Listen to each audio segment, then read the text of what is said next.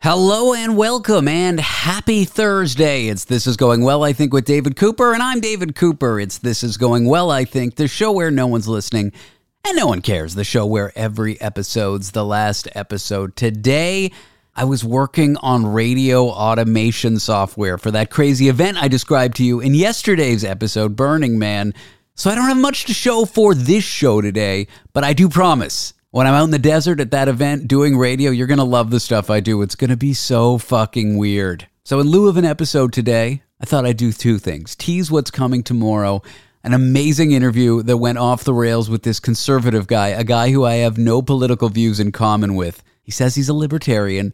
But the funny thing is, I had him on the show because he's a urologist who does penis injections, and the interview went totally off the rails. So I'm really excited to get that out to you tomorrow. The other thing I want to do is just talk.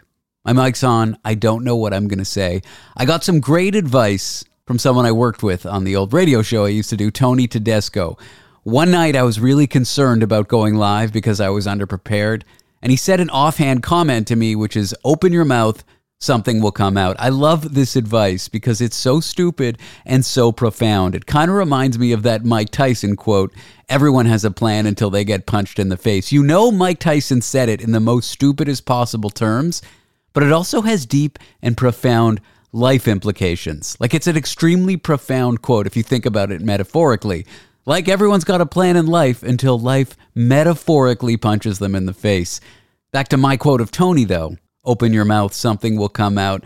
I like this because at its face, it's like you're an idiot. You're supposed to do a radio show. Open your mouth, something's going to come out. You talk too much. I'm pretty sure that's how he said it to me. At least that's how I heard it at the time. But it also is really profound, which is like talking myself up to say, I'm prepared. I've done hours and hours and hours, thousands of hours of this work. I know what I'm doing. It feels like the world will end and I don't know what to say. But if I just open my mouth, something will come out because I have the experience. I just want to share that with you because, well, I opened my mouth and something came out. Kind of meta that the thing that came out was me explaining all that. And there's a moral to this all because you can use it in your life. Whenever you're faced with a challenge, but you know that you have the experience to get through it. Let's say you have something really challenging at work, but you've done the job for years and years, and you're not sure if you're going to get this hard project done. Open your mouth. Something will come out. I guess in this analogy, sit down at your desk and start the work, even if you're really confused and not sure how to do it. Because you'll be able to get it done. You've got the experience. There, I've said something uplifting for the day. I wanted to do an episode of the show every day, and now I have. But even better than this, I'm going to play the full theme song for this show now.